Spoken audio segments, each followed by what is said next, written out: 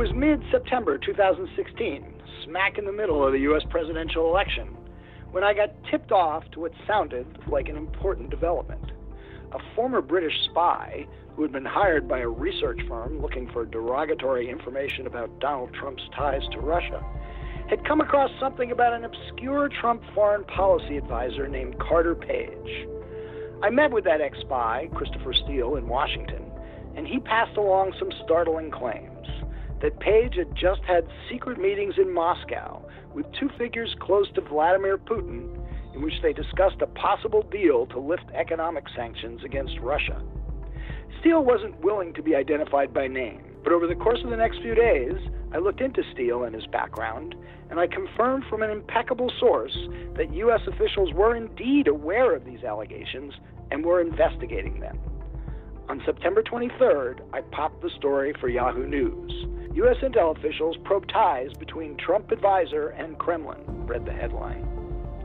Funny thing about this story, the Clinton campaign's press shop tried to steer other journalists to write about it, but almost nobody did, especially after Page reached out to the Washington Post and forcefully denied just about everything I'd written. Yet the story didn't go away. It was the first hint that the FBI was actually investigating a link between somebody in the Trump campaign and the Russian government. And now, nearly 2 years later, it's very much back in the news with the release of more than 400 pages of documents showing how the FBI, just a few weeks later, got a foreign intelligence surveillance warrant to eavesdrop on all of Carter Page's communications. We'll discuss my Yahoo News story, how it had far more legs than even I imagined, and the role it played and it didn't play in the FBI's secret warrant in today's Buried Treasure.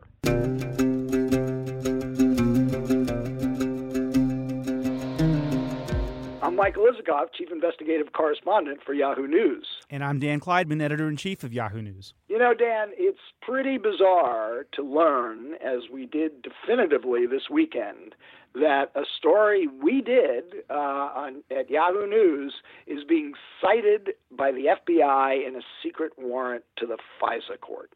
It is, and this, we talked about this story in one of our early podcasts. I think it was early February of this year, and here it is back again. And what's interesting about it is, and this is actually something that you're familiar with. It's happened to you on multiple occasions in your storied journalistic career. Is that you and your stories are kind of becoming partisan footballs. Both sides are using your story to kind of promote their agenda here, and particularly the Republicans, of course, because the story was front and center in the Devin Nunes memo, chairman of the House Intelligence Committee, using it to make the case that the original FBI FISA application was essentially corrupt, that they relied entirely on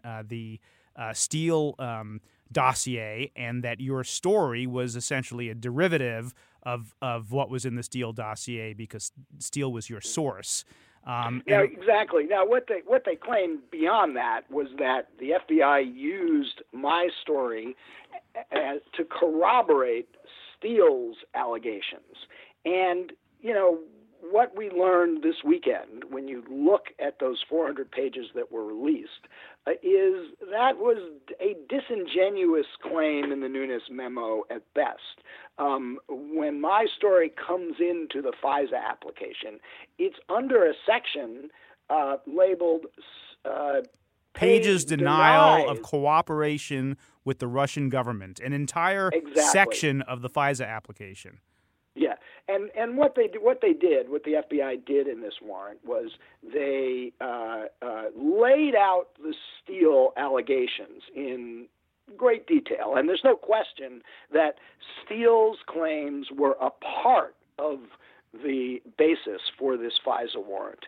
But our story, the Yahoo story, is cited to set up the story written by our colleague Josh Rogin at the Washington Post just a few days later, in which Page reaches out to Rogin and denies everything that I'd written, calls the story garbage, said he never had these secret meetings. Now, from the Republicans' point of view, maybe that was maybe game over. That should have shut down the FBI's interest in Carter Page right there. But it's pretty clear when you look at the page after page of blacked out material in this FISA warrant that the FBI had a lot more information that implicated Page in ties to the Russian government and a lot more reasons to be suspicious about him. And, another point on that, as Charlie Savage, our friend at the New York Times, pointed out in his story, as everyone I think knows, there were multiple applications because the original application expired and then had to be reauthorized, and I think it was reauthorized, 3 times? Yep. Charlie very shrewdly pointed out that each application got longer and longer, the suggestion being that the FBI likely learned more information and potentially got more information off of the wiretaps they were using to surveil and spy on Carter Page. So that's at least some indication that they were relying on more than just the Steele memo, but they were actually getting new intelligence to support their claims. On the other hand, now granted, most of that application is blacked out, so we don't really know what the FBI has, but they do make some pretty strong assertions about Carter Page, essentially being a spy, or there being probable cause for that. Right from the get-go, they call him an agent of a foreign power, and that foreign power is identified as the Russian government. Yeah, they go on to say that Page has established relationships with Russian government officials, including Russian intelligence officers, and that he had been, quote, collaborating and conspiring with the Russian government. That's pretty dark and ominous language, and right. Maybe they've got the evidence to support that, but they haven't charged him. Right, and I think that's a pretty important point that is worth keeping in mind here. Whatever the basis for this FISA warrant, the FBI has never arrested him, never charged him with any of the crimes essentially alleged in the FISA warrant. Now, on the one hand, and by the way, I should add that I think the release of this of these documents is pretty much proof that Carter Page is not going to be arrested, because I can't conceive of the Justice Department allowing the release of a highly prejudicial document like this if it was still planning on charging Carter Page. Exactly. If you're gonna make these allegations against someone, you make them in court. Right. You don't make them in the public. You can't put out prejudicial material about a prospective defendant like this and get away with it. It would be grounds for dismissal of the indictment right from the get-go if they were going to charge him. So I think people kind of have missed that in the back and forth. I think at the end of the day, what this looks like is Carter Page falls into a murky area of somebody who had relationships with officials in the Russian government, who was closer than the FBI would like to figures in the Russian government, had communications that made them highly suspicious, but doesn't add up to him being a spy for the Russian government. Exactly. And one other thing I think is important to point out, especially since this is a buried treasure in which we like to look at the history of scandals and investigations, is this is the first time since the FISA law was passed by Congress in 1978, so in 40 years, that a FISA warrant application has been made public. These are, kept very, very close by the FBI. They're considered to be among the most sensitive documents. that they have, and for the first time, that line has been crossed.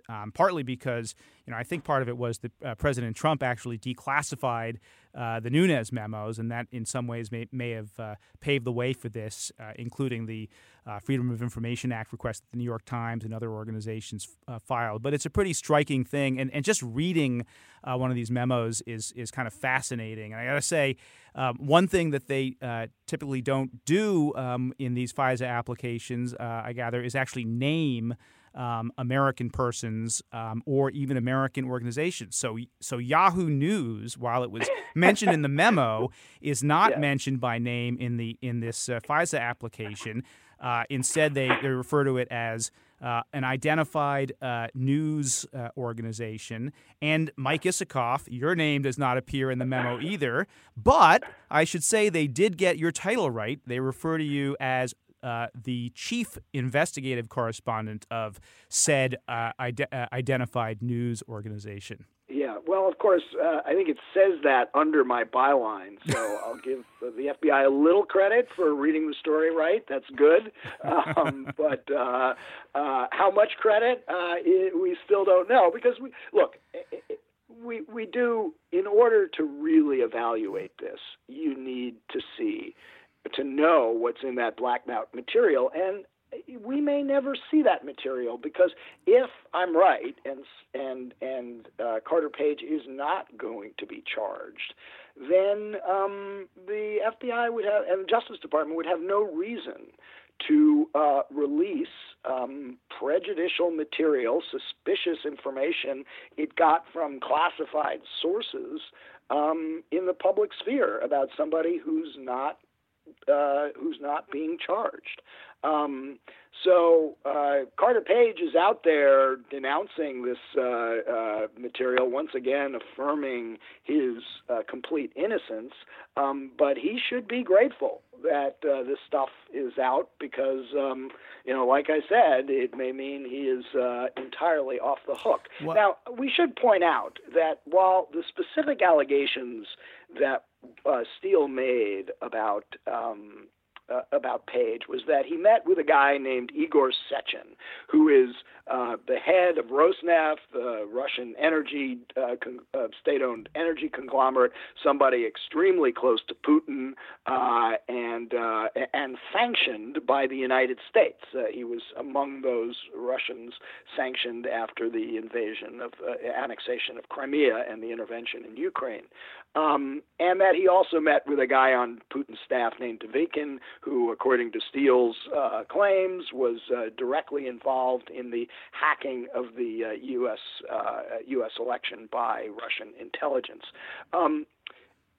Page has forcefully denied that he met with either of those individuals, but if you go back and look at his testimony before the House Intelligence Committee and the documents that were released with it, it's clear that Page did have meetings along those lines with people in Russia. He didn't meet with Sechin per se, but he met with the head of investor relations for Rosneft. That's essentially a deputy to Sechin. And he met with another Russian government official, and then after that sent emails, at least one email, back to the Trump campaign, telling them that he'd had important meetings in Russia with officials close to the government, with government officials, and he wanted to share the insights he had learned. Right, and he later said that he had not been giving advice to any of these Russian officials or really talking to them, but he was just listening, which does not seem likely to me. But I wasn't there, so who knows? And I think he also had to revise his statement that he had never actually met with Russian officials when it turned out he had. That puts his credibility into doubt. Yeah. Yeah, he said so many different things that, it does give you insight into why the FBI was suspicious about this guy. But let's be clear, they did interview him. In fact, in a letter he wrote to then FBI Director Comey the day before that Josh Rogan Washington Post story, he offered to be interviewed by the FBI. There's evidence that the FBI took him up on it. So if he made denials that the FBI could disprove, he could have been charged with false statements or brought before the grand jury and charged with perjury or perjury for his committee statements before Congress. He has not, so that would suggest that the FBI is not in a position to disprove his denials in spite of all the incriminating information it apparently has on Page. I think you're probably right about that. I think you're also right that the redacted portions of the FISA application, likely won't come see the light of day anytime soon. But I'm not sure that we'll never get that information. There may come a time many years from now when it is some of that comes out through FOIAs or other means. And I'd like to think that that when that happens, if that happens, that it will be fodder for another buried treasure. Yeah, well, I think that's actually a safe bet because the Inspector General, the Justice Department, is investigating the entire FISA process here, and whether there was an abuse here, whether the FBI misled the court in any way. One particular that the Republicans have cited is the FBI did not identify the fact that Steele had been hired by a DPS that was being paid through a law firm, Perkins Coie, by the Clinton campaign and the DNC. Now, the FISA warrant application clearly states that that the purpose of Steele's research was to develop information that could be used to discredit or criticize the Trump campaign. So the political motivation was clearly stated to the court. It's not clear to me that the FBI knew at the time that it got this information from Steele that he was being paid by the Clinton campaign. But also, and the DNC. I mean, the Republicans' point was they didn't specifically mention the Clinton campaign or the firms that the Clinton campaign used. But as we've already established, it is not the practice in these FISA applications. They don't name actual organizations. They don't name American persons. In fact, Donald Trump's name isn't mentioned in this FISA application. He's referred to throughout as candidate number one. I believe even when he's become president, they still refer to him as candidate number one. And as I said before, they don't mention Yahoo News. They talk about an identified news organization. So they're not going to mention the Hillary Clinton campaign or the DNC. Although I think Byron York has written, they could have written that Steele was being paid by the campaign of candidate number two without naming Hillary Clinton. But like I said before, it's never been clear to me, and I don't think there's any public evidence that suggests that the FBI knew that at the time. What they say about Steele, they call him source number one, in the FISA application, is that he has been providing information before that was, quote, used in criminal proceedings, and that the FBI assesses source number one to be reliable. Later in the next FISA application, it is worth noting that they added a paragraph saying they had cut off their relationship with Steele because he had provided information to another journalist, David Korn, my co-author in the book Russian Roulette, who had... when are we going to start a drinking game? Like every time you mention Russian Roulette, someone has to take a swig of bourbon. Yeah, well, I like the idea, but I should only point out that at least on this episode, that's the first time, so you get only one shot. But we can up it. Anyway, my substantive point here, and we are trying to stay serious, make this a serious skullduggery, is that they did point that out in a later FISA application, that they had problems with Steele. They cut off relations, although they said they still considered him to be reliable. All right. So the verdict is still out on to the degree to which Steele's claims will be corroborated or not.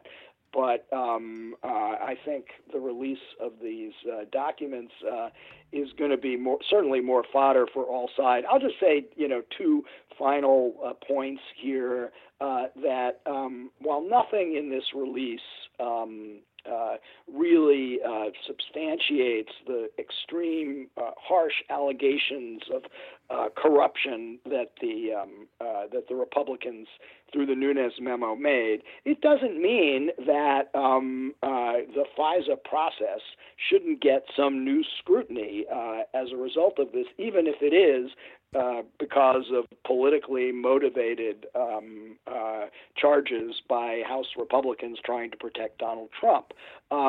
If Carter Page was a Muslim American and the FBI had gotten a FISA warrant claiming that this Muslim American had ties to ISIS or Al-Qaeda or was an agent of Al-Qaeda, and then 2 years later they did not have evidence to arrest him, but had been eavesdropping on this Muslim American's communications for a substantial amount of time, I think there would be quite an outcry from civil libertarians that the FISA process was being misused. In fact, the FISA process is used for all sorts of investigations, particularly in the counterintelligence sphere, that never result in criminal charges against somebody, but the government is still snooping on them. I agree, and the thing is, two things: the threshold for these FISA applications is warrants is very low, really probable cause, and because there's never been until now any transparency around FISA applications. The public just doesn't, the FBI has not come under, I think, the scrutiny it should come under in this whole process. I have to say I do doubt that in this highly polarized, partisan political atmosphere, you're going to get people on both sides of the aisle saying, "Okay, let's have a reasoned, thoughtful, examination of the process and let's reform it." But who knows? Maybe this IG report will come out and will help spur that. Yes, and we'll have another opportunity when that IG report comes out to revisit the Yahoo News Carter Page story on a later edition of Buried Treasure. Thanks for joining us on this episode of Buried Treasure. Don't forget you can subscribe to Skullduggery on Apple Podcasts or wherever you listen to your podcasts. And also tell us what you think. Leave a review. We'll talk to you later this week.